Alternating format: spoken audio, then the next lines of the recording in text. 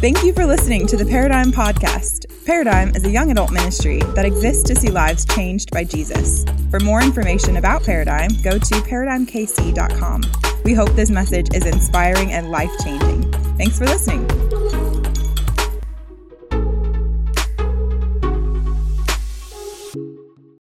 Your Bible, turn to Genesis chapter 2 is where we're going to start tonight. We're going to be a little bit all over the map, but I'm so excited that you made the decision to get here. And I don't know about you, but we were getting excited on Sunday night as we were rooting on the Chiefs. I got to get together with some of my people. I had some people there like colleagues, people I work with.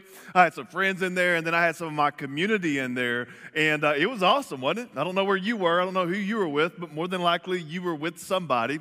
And I don't know if you were anything like us, but it was a little bit disappointing on the front end. But I was like, we got this. We got this. After Rihanna get done her thing, we about to turn on our thing, you know. And she was wearing red because she knew what was happening, you know. And we were just really excited to be able to cheer on our hometown Chiefs. And there was something just kind of electric in the household that we were in. And we did the deal where we pulled out fireworks, and me and my family, we kind of snuck home early, but we were experiencing the fireworks post-game all around in our neighborhood. And the people that we were with, they sent us a video of the fireworks that they set off, and it was just a big celebration. And there was something probably inside of most of you here tonight where you were like, man, I want to be at a party somewhere, you know, even if you were rolling into the Sunday evening like, man, I'm kind of tired, but you didn't want to miss out because more than likely you wanted to belong with a group of people to cheer on these young adult men to win the Super Bowl. And that makes sense because there's something inside of all of us. There's a longing inside of all of us for belonging. Now, I don't know if you ever get outside of like a party like that and kind of really evaluate from an outsider's perspective of like, what are we doing here? Like, it's kind of interesting because you're cheering on a bunch of men wearing costumes, all right? And they're playing a game that you probably don't even know much of the rules of the game. Some of us do, but most of you probably don't. And then you're cheering and like getting anxious and getting fired up about this thing that they're doing because, again, it's really not about the game. It's more about the experience. That there is this innate longing for belonging, that you and I, we were made to get together with people. We were made to cheer on a common cause. We were made to belong with one another. This is how we were created. But the irony is this, is even though there's this longing for belonging and we flock to things like that, the irony is this, is that for many of you, there's still this empty loneliness that gnaws at you at night. And so you rush to experiences like Sunday night, you rush to parties, or you rush to things or places where social interaction is taking place, but you're still feeling this sense of loneliness. The reason why I know that is because I did a little research this week, and there is stat after stat that shows that we are the loneliest generation. That Gen Z and millennials, which is ironic because we're so connected digitally, but we're so lonely on the inside. And the pandemic just kind of made it worse. Like, that's really when you found out who your real people were. And so we've come in here tonight, and there's this longing for belonging, but the paradox is that there is this experience of loneliness in a lot of y'all's lives. And then you come in on Valentine's Day, and for many of you, it just kind of makes that thing worse, you know? Like, you're hoping for some sort of romantic thing, and you've given up on that, so you've settled for Galentine's Day, you know? And you got together with your girls, and guys, we don't have a Galentine's Day. We got like a Malentine's Day or something like that, right? And some of you are like all about the romance, and then some of you are like no mance at all. You know, like, I don't want any of it. You know what I'm saying? And you can come in here on a holiday like today, and you can be like, man, this is just kind of a reminder of how lonely I feel. And loneliness is something that is detrimental in our culture. And tonight, we're going to be talking about what it looks like for you to have real community. We're in the series called Be Real. And it's based upon this app that many of you know about, but it's an app where you are kind of prompted once a day to take a picture of yourself and your surroundings and post it, no filters, and you're just sharing with your people what's going on in your life. And it's an app that's trying to promote authenticity because I think there's this other longing inside of all of us where we've come in here as a generation and said, man, we don't want fake. We want something that's real. We want something that's transparent. We want something that's authentic. And so many people are downloading the Be Real app. But on the other hand, we haven't given up on Instagram. Like, Instagram is still king on the scene. And so we have this, like, one hand, we want authenticity and we want real and transparent, but we're not giving up on our filters and our fake life and our preferred self either. And so we don't like fake people. We don't want to be fake people, but inside, if we're being honest, I know it's church and it's hard to be honest, but if we're being honest, there's still a part of us that's faking it. And so we've been talking about what does it look like to be real in a culture that tends to fake everything. If you're taking notes tonight, I've titled the message, Real Community. Real community. And here's what I want you to see tonight. I want you to see why you need community. I want you to see what community looks like biblically. And before we leave tonight, I want to give you a real practical example of how you can build community in your life. We titled this Real Community for a reason because I think that for many of us, when we think relationships, we think romantic and then we think friendship relationships. And when it comes to you experiencing what God wants you to experience, there has to be something different altogether. Like there's a cultural category of relationships, and I want to create a new category of this thing called community. And what I mean by community, I mean biblical community. And the difficulty is this, is that most of you have come in here and you don't have a biblical worldview. And what I mean by that is this, is that you don't see the world through the lens of the Bible. And the Bible's going to say some really clear things about how our relationships are supposed to operate. And so I want to give you kind of a working definition of what community is, all right? Biblical community is a small group of people who help you look more like Jesus. Biblical community, it's a small group of people that you roll with. And one of the main goals of that group of people is that they help you look more like Jesus. Do you have real biblical community?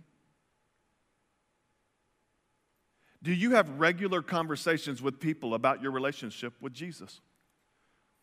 Do you find yourselves in circles regularly where you're talking about how Jesus is working through you and in you? Do you have occasionally or regularly, do you have conversations with people about your struggles with sin and temptation and what the Bible has to say about that? Do you have real biblical community? And my hope is that by the time we leave here tonight, you'll at least have a vision for what biblical community could look like in your life, and that you would make a commitment to live out the rest of your days pursuing relationships so that you can have biblical community.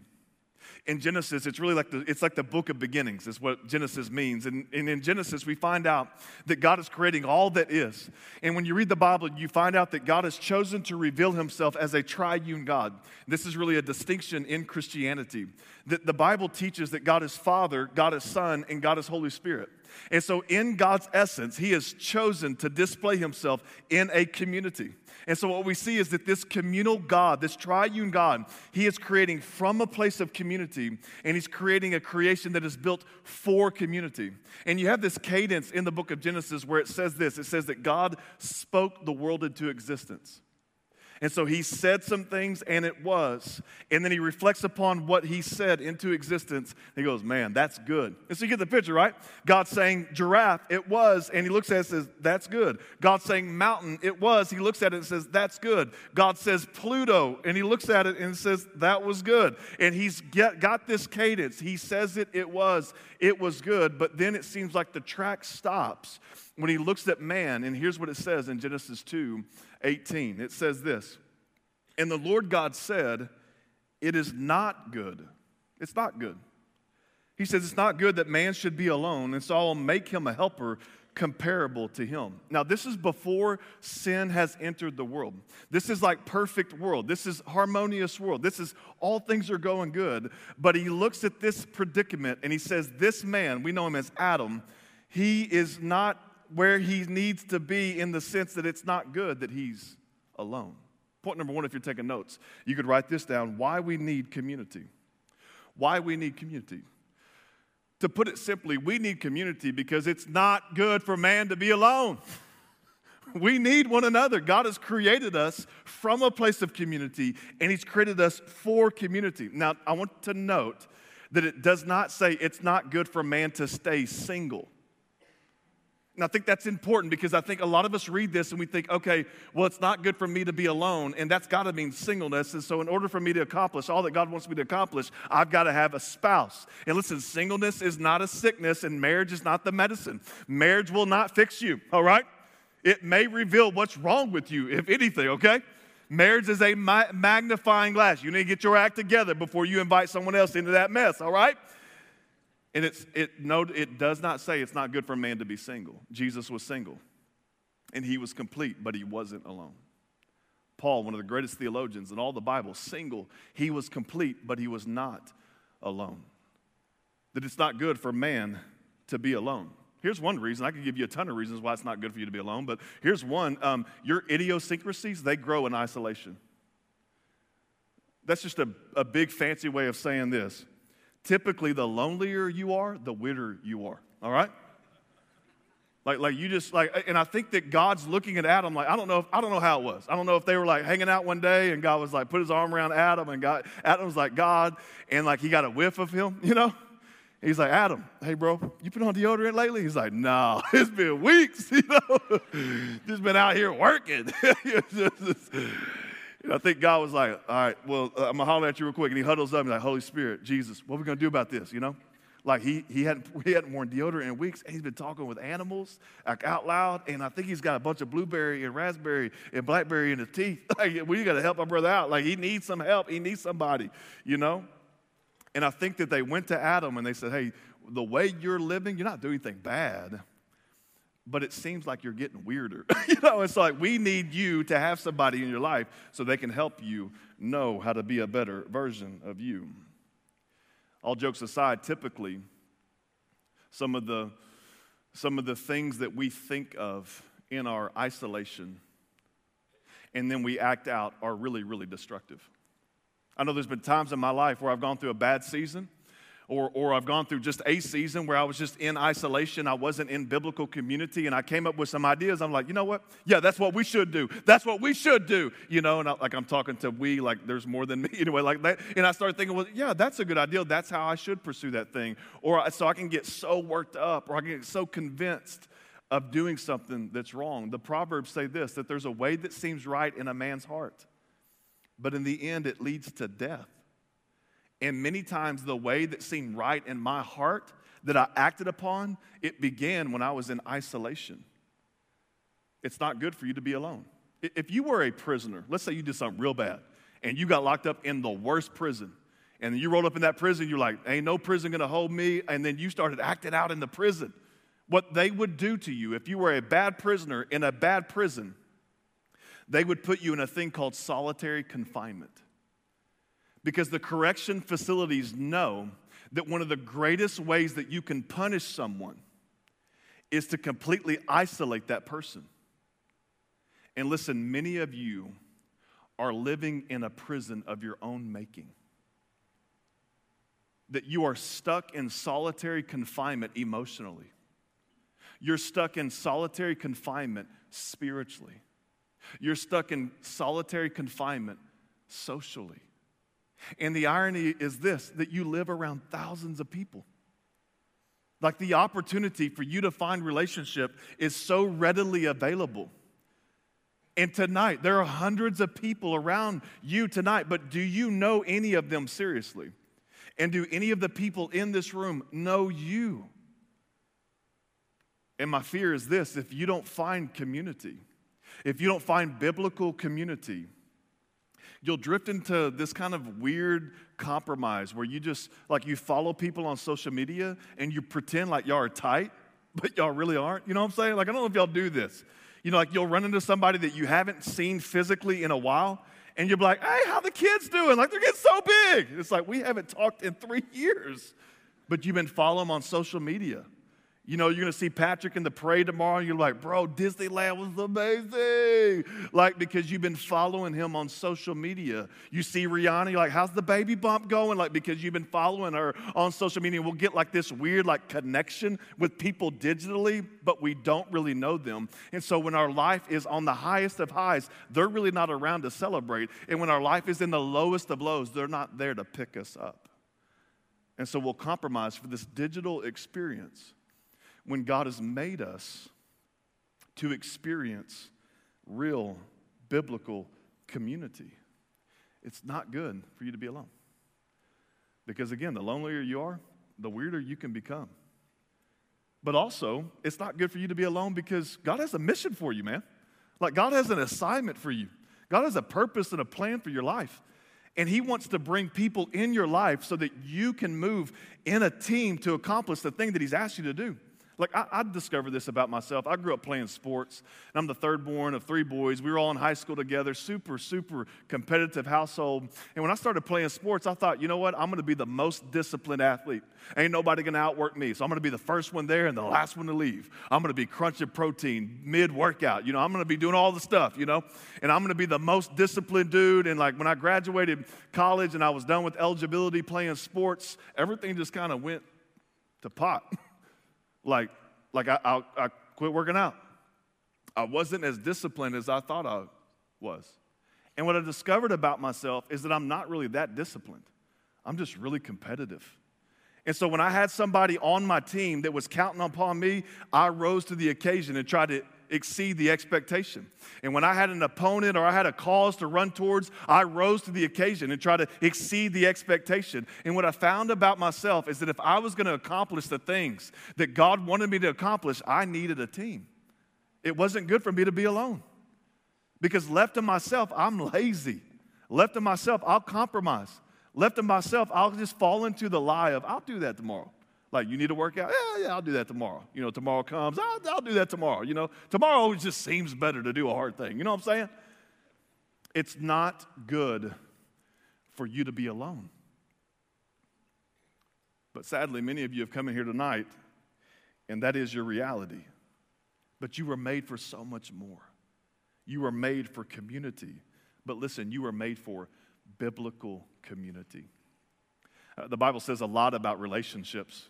Like, relationships is one of the greatest things in God's eyes. Like, he would say that this is like one of the biggest things on his heart. Like, if you don't get relationships right, then oftentimes you're not right with God. Like it says in 1 John, how can you love a God that you can't see if you can't love a person that you can see? Like, this is a really big deal to God. So it shouldn't surprise us that God speaks a lot about the things that should mark our relationships all throughout the Bible. And I just want to turn your attention to Romans chapter 12. Romans is in the New Testament or second half of your Bible. And what's happened in the book of Romans is this guy named Paul, he's written like a dissertation to a group of Christians in Rome. And he's basically walked through how a person could be made right with God. He says this, that all have sinned and fallen short of the glory of God, and that the wages of sin is death, but the free gift of God is eternal life through Jesus Christ our Lord. That while we were yet enemies, Christ died for us. That if we confess with our mouth that Jesus is Lord and believe in our heart that God raised him from the dead, we will be saved. And so we need to live in light of that profound reality. He goes on to say some of the most famous words in the Bible, that you are to be no longer conformed to the patterns of this world, but you're to be transformed by the renewing of your mind, that you're to offer your bodies as a living sacrifice that is holy and pleasing to God, that this is your spiritual act of worship so that you can understand what the will of the Lord is. And then he begins to get real practical, and he gives us a bunch of like imperatives. He's just going to fire them off. And he's saying these are the things that should mark your relationships in light of this glorious truth. So if you're here tonight and you claim to be a Christian, if you're here tonight and you said, man, I have committed my life to follow Jesus Christ. I believe that he died for my sin, that he rose from the grave, and I've given him my life and I'm following after him. Then you're making a commitment to trust him so that you won't be conformed to the patterns of this world, but you'll be transformed by the renewing of your mind. And this is not just who breathe that we talk about in the church. These are things that should be sunk into your heart, that they should move down to your feet so that they impact the way that you live your life. And so when we come to these lists of things that should be evident in your life and increasing in your life, we should take these things serious, especially for those of us that have said, man, I'm following Jesus. And so here's what it says in Romans 12, starting in verse 9. These are the things that should mark our lives. He says this, love. Love is a relational word, right?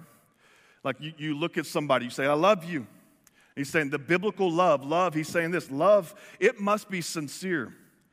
He says you got to hate what is evil, cling to what is good. Again, he's writing to a group of people. He's writing to a group of people in Rome, just like you and I. And he's saying these are the things that should mark. If you want biblical community, these are the things that should mark your life. He says this, be devoted to one another in love. He says honor one another above yourself. He says never be lacking in zeal, but keep your spiritual fervor serving the Lord. And he's saying, man, if you want biblical community, if you want your life your relationships in your life to be marked by the things that matter to God, he says be joyful in hope, patient in affliction, faithful in prayer. And then he says, share with the Lord's people who are in need and practice hospitality. Point number 2, if you're taking notes, you could write this down. What community looks like. What community looks like. That's the question that's natural to ask. If you understand, man, I need relationships. I need people in my life that are going to help me look more like Jesus. Well, what are the things that you do? I mean, what are the attributes? What are the fruits? What are the characteristics that should mark those types of relationships? And he's given us this list so that we can know what biblical community should look like. First of all, he just says love. Love. It's such an important word. I think we're all tuned into love right now. It's Valentine's Day. We're seeing all the hearts and all of the red and all of the flowers and all the stuff, all of the commercialism that America has made Valentine's Day. But it's a reminder to love. But what is love? Like, it's so confused in our culture, right? It's this watered down word that we use to describe our affection for tacos and our significant other, right? It's confusing. I love tacos. Like the way you love your wife? Like, there's got to be a difference, right? But all we have is love. So let me ask you, do you have genuine love? Let me help you think through that a little bit further. Who knows you completely and who accepts you fully? Because listen, if you're not fully known, but you're fully accepted, then you're really not fully loved. It's just kind of superficial. See, if you're not fully known, then you're really not fully loved because people love a false version of you that you've portrayed. They love the Instagram version of you. They don't love the be-real version of you. Tim Keller, he's a famous theologian and pastor from New York City. Here's what he says. He says this: to be loved but not known is comforting but superficial. To be known and not loved is our greatest fear because there's rejection there. And he says this is like salve to our loneliness. He says, but to be fully known and truly loved is, well, a lot like being loved by God. It is what we need more than anything. It liberates us from our pretense or our pretending. It humbles us out of our self-righteousness, and it fortifies us for any difficulty life can throw at us. Do you know love like that? Who knows you really? And who has accepted you fully? Who do you know really? And who have you accepted fully? Paul says, man, if you're going to have biblical community, you've got to love. And then he gives some attributes, and he gives us some characteristics, and I've combined them into like 5 things that should really mark biblical community. So 5 things that should really mark biblical community. The first thing is that you've got to be committed. You got to be committed. Man, this is something we are so weak in our generation. We are so weak at commitment. You see here, he says that your love must be sincere. You've got to be devoted. He's saying that you've got to be committed to people. I know y'all probably all heard of FOMO, the fear of missing out. I read an acrostic the other day that's called FOBO, all right? FOBO means fear of better options. And I don't know what's worse in our generation, right? Like many of us were like, I don't want to commit because there may be someone cooler I can hang out with tonight. I don't want to commit because there may be someone that I think is more like me that I can hang out with tonight. I don't want to commit because there may be a better option. And a lot of us think it's virtuous that we can have a lot of options. And we've lost the virtue of honoring a commitment. The Bible says, let your yes be yes and your no be no. In Psalm 15, it says that the people that the Lord loves are people who keep a commitment even when it hurts. We need to be people that are committed and committed to one another. Many of us don't experience biblical community because our commitment muscle is so weak. And when the going gets tough, we get out of there. We got to be committed. The next thing that you need that marks biblical community is consistency.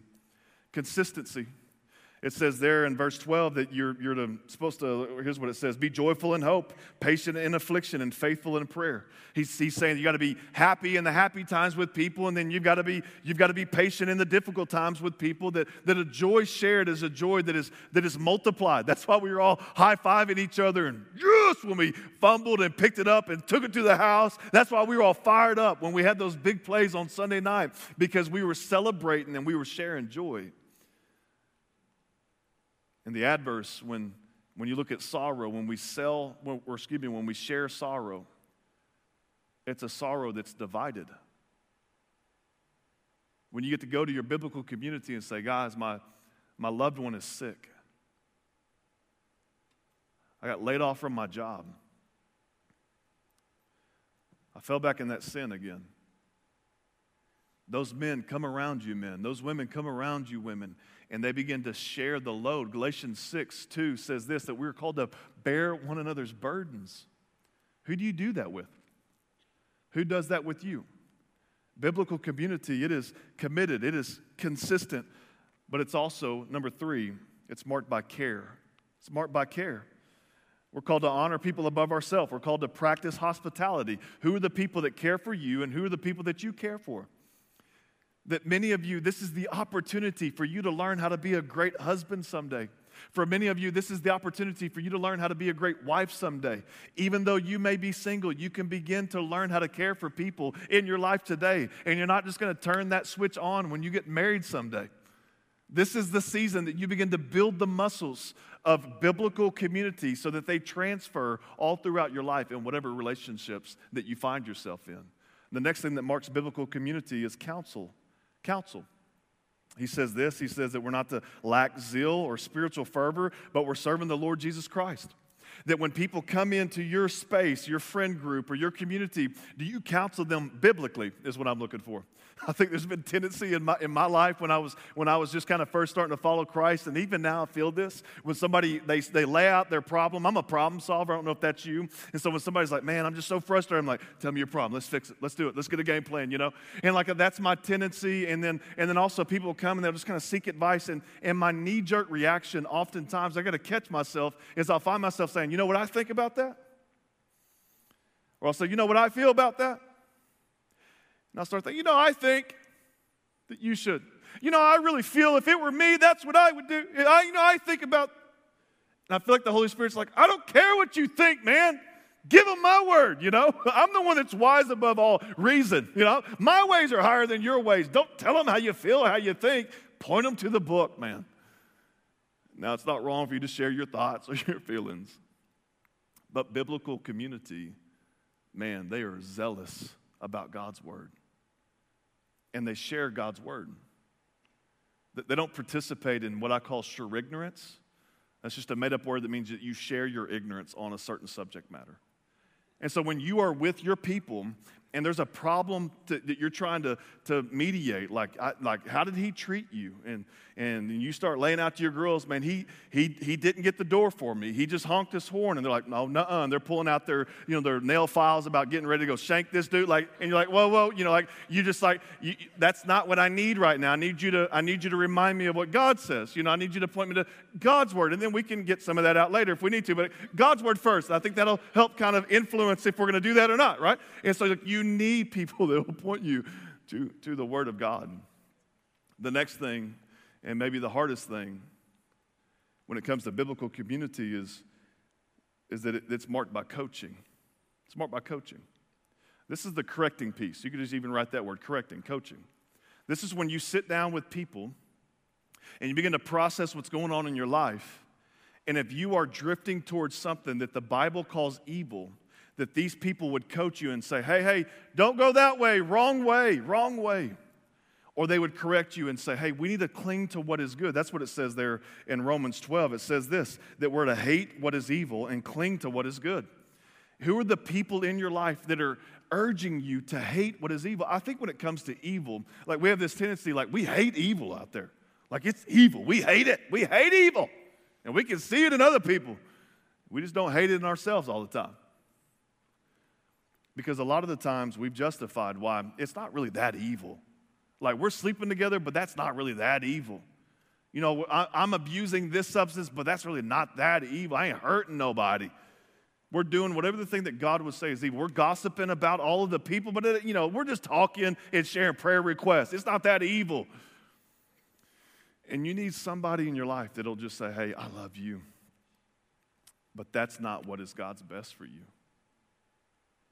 Like I get it. I get all the emotions and I get all the feelings and the hormones and all the hype, and I get that you want to do that. But it disagrees with what the Bible says is good. And I'm gonna love you enough. The book of Proverbs says, faithful are the wounds of a friend. Who are the people that have wounded you lately? And if you're like, I can't really think of anybody that's wounded me and corrected me spiritually in the last year, I would look back at you and say, you may not have any biblical friends. Faithful are the wounds of a friend, but an enemy multiplies kisses. Now, does that mean that we get together weekly? Like, do I get with my guys weekly and we just beat each other up? Like, how could you evil son of a whatever, like how could you do that? Like that's not what we're doing, all right? But it's part of the relationship. When I share with them struggles, they'll remind me to cling to what is good and to not give into the wicked parts of my heart that seem to always want to take precedent over the purity that God has called me to. These are things that should mark the biblical community group. Are you with a group of people? Are you clinging to what is good? I get together with my guys regularly, and we begin to process out these sort of things. We're committed to one another. We're consistent in each other's lives. We try to care for one another. We try to counsel one another biblically, and then we try to coach one another up, that you do the thing that God's called you to do. And I know it's going to be difficult, but you go back towards that thing, and you go back towards that person, and you love them, and you lay down your life for them, and you serve them, and you do what the Lord would have you to do. Do you have people like that in your life? Do you have relationships like this? And many of you are thinking, man, I don't think I do. But I want those types of relationships. Like, how do I find those people? Where are they, Well, point number 3, and finally, if you're taking notes, you could write this down. How to get into biblical community. How to get into biblical community. There's really not a chapter or a verse that says, this is how you find biblical community. It's kind of like dating in the Bible. Dating's not in the Bible, all right?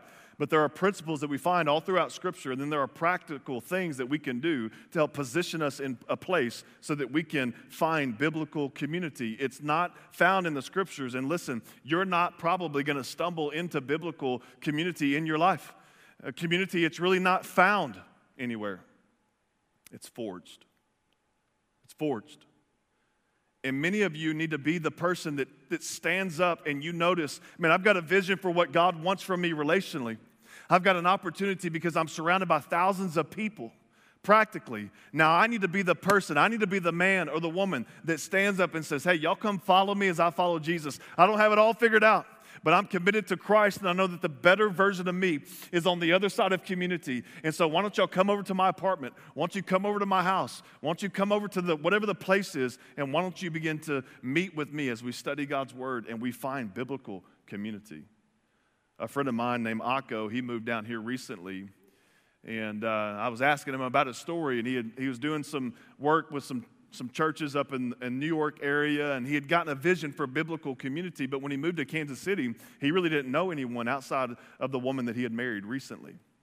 And so him and his wife, Erin, they moved up to the North KC part of the city, and they're just there like working, newly married, but have a vision for biblical community. And so they find themselves in a place where they're just like, how do we do this? Where do we sign up for the group or the Life Connect thing or whatever the church is calling? You're like, how do we get there? Like, what is the cell group or the D group or the G group or the B group, whatever the thing's called? How do we sign up for that? Well, there really wasn't a clear pathway for them.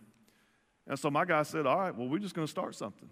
And I love that because he had a vision for it, and he wasn't waiting on someone else to do the thing that God had placed in his heart to do. And many of you just need to start something. That's my story. I'm in college. I'm starting to follow Jesus, and I'm like, man, where are the men my age that are going to lead spiritually? And God said, I'm looking at them, and it's you. And I didn't have it all figured out. I didn't have my life together. None of us do, even to this day. But I knew that God had given me a call to invite men to follow me as I follow Jesus. And the world is longing for people that will simply do what they say that they are. The world is longing for people that will be real and be real about their faith. You don't have to have it all figured out. But some of you, the reason why you're living in spiritual isolation is because you're waiting on someone else to do the thing that God's called you to do. It's time for you to stand up. And it's time for you to lead. And will you mess up? Yes, you will. But God's grace abounds. Praise God, right? And He'll use you. And people will come and they'll experience what God has for them if you'll just stand up and lead the way God wants you to lead. But let me make it a little more practical. Let me give you 5 P's that you're going to need in order to find biblical community. The first P is this. You're going to need to pray. Some of y'all have not because you asked not. Begin to pray. God, would you send me a good friend? We pray this for our children all the time. And this is no different in your season of life. We always need companionship. We always need community. Pray that God would send some people in your life that are about it, all right, that you can link arms with and you can run after the thing that God's called you to run after. Pray that God will send some people in your life that are about you, and they'll look at you and say, bro, put on some deodorant. You're never going to get a date smelling like that, you know. You do some people that will look at you and say, girl, I know you like those fruit smoothies, but they are always up in your teeth, and so you need to brush after that. You need some people that will look at you and love you enough to help you, all right?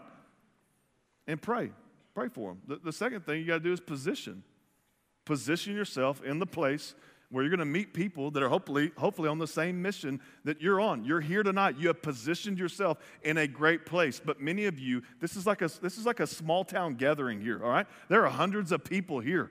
And oftentimes you can still kind of sit in anonymity, but you need to take a step to get involved practically so that you can position yourself in a place to find biblical community. Maybe you sign up to serve. Maybe you join this church or join the church that you're attending, but you haven't really joined yet. And you begin to position yourself in a place where you can cross paths with people that are running after the same thing that you are. The next thing that you got to do is that you got to get some people. All right, we're getting real practical, okay? You can't have community by yourself, okay? You need some people, all right? If you have community by yourself, you may have some other issues, okay? So you need some people, okay? You need some people.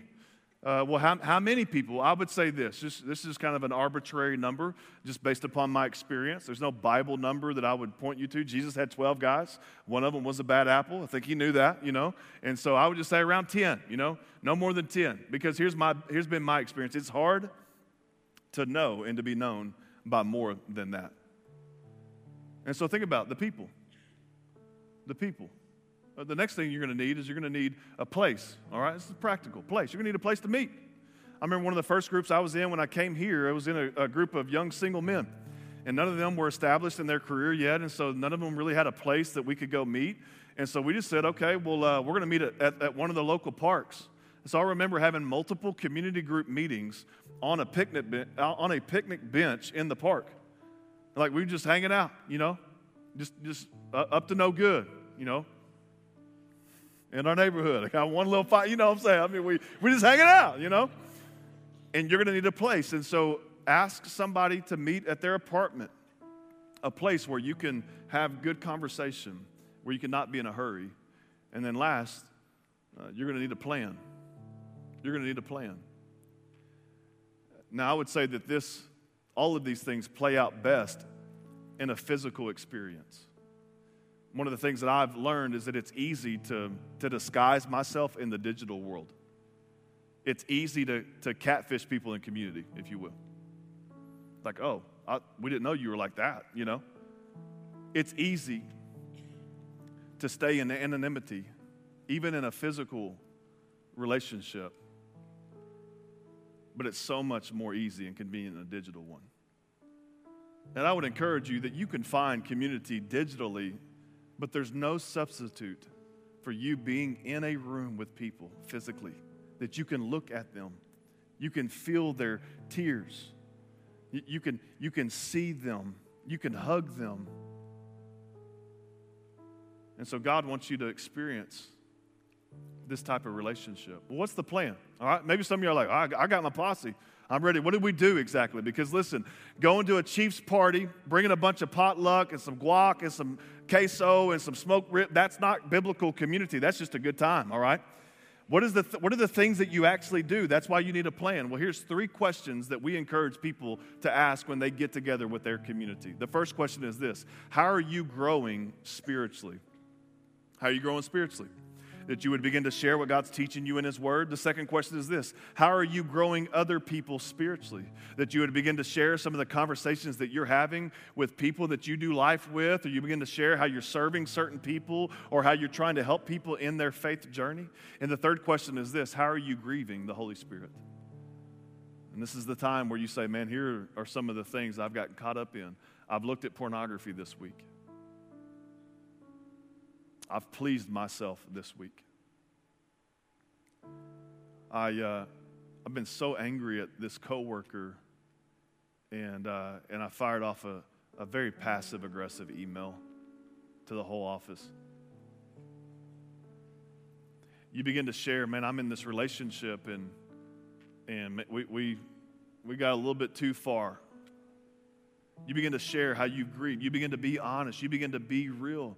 And you allow people to look at you and to remind you to hate what is evil and to cling to what is good.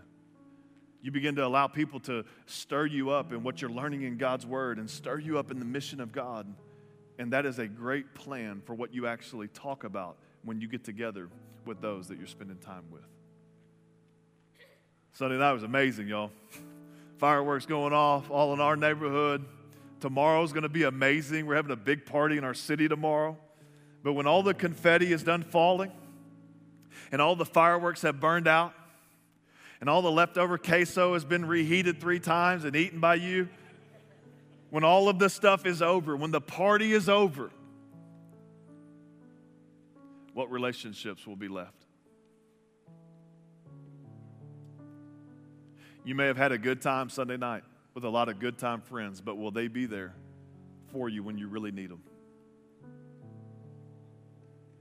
Y'all may have cheered on the Chiefs and it was epic, but would you have people in your life that'll cheer you on spiritually so that you can be the man or the woman that Jesus died for you to be? And listen, if you don't have real community, you are missing out on one of the greatest gifts that God has given you. And it's not good for you to be alone. And my prayer is that you would make a decision tonight to change that. The Bible tells us that we were created for community with one another and community with God. And the gospel is one of the most beautiful stories ever told. In fact, it is the most beautiful story ever told. And it goes like this, that we were created for community with God, for relationship with God, but we sinned against God. We chose to break up with God, so to speak. And so God, in His perfect harmony and community, He didn't need us, but He chose to send His Son Jesus to die for us. And then it's like He's kicking Jesus out of the family. Like Jesus literally died outside the city. He died as an outsider. And the gospel teaches us this, that Jesus died as an outsider so that we who were outsiders because of our sin could be brought to the inside when we put our faith and trust in Jesus' sacrifice for our sin. And the reason why we can share that message with integrity is because 3 days later, Jesus rose from the grave, and He's alive today. And so everything that He did, every promise that He made was validated in the fact that He rose from the grave. And the most important relationship that you can settle is your relationship with God. And then once God saves you and you have a vertical relationship with God that is restored and right, He calls you to have horizontal relationships with people that are restored and right. And my prayer is that you would find those 2 things to be a reality in your life. And we would love to help you do that tonight. Let's pray. Lord Jesus, thank you so much for tonight. God, we thank you for just the opportunity to open up your word. I thank you for a theology of community that on multiple pages all throughout the Bible is just the encouragement to find people, and then also the warning of what goes wrong when we live for ourselves or when we give in to adultery or bitterness or gossip or self-righteousness, and how that just unravels the family of God, how it unravels the community and the society. And So God, I pray that we would heed the warnings of history, and that we'd also have a longing inside of our heart for belonging, and that we would not be satisfied or settle for anything less than biblical community. God, I pray that you would help us to be real tonight. If we've come in here and we're lonely and in isolation, God, I pray that tonight would be the night we come out of hiding.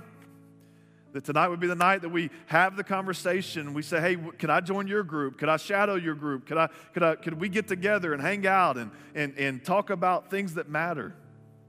And God, I pray that tonight, as a result of young adults hearing this message, that they would find biblical community. God, I pray if there's someone here that doesn't know you, I just ask that you would save them, that you would do what only you can do, and that they would cry out to you. Your word says that all who call upon the name of the Lord will be saved. And I pray that that would be a reality for many tonight. God, we love you, and it's in Christ's name I pray. Amen.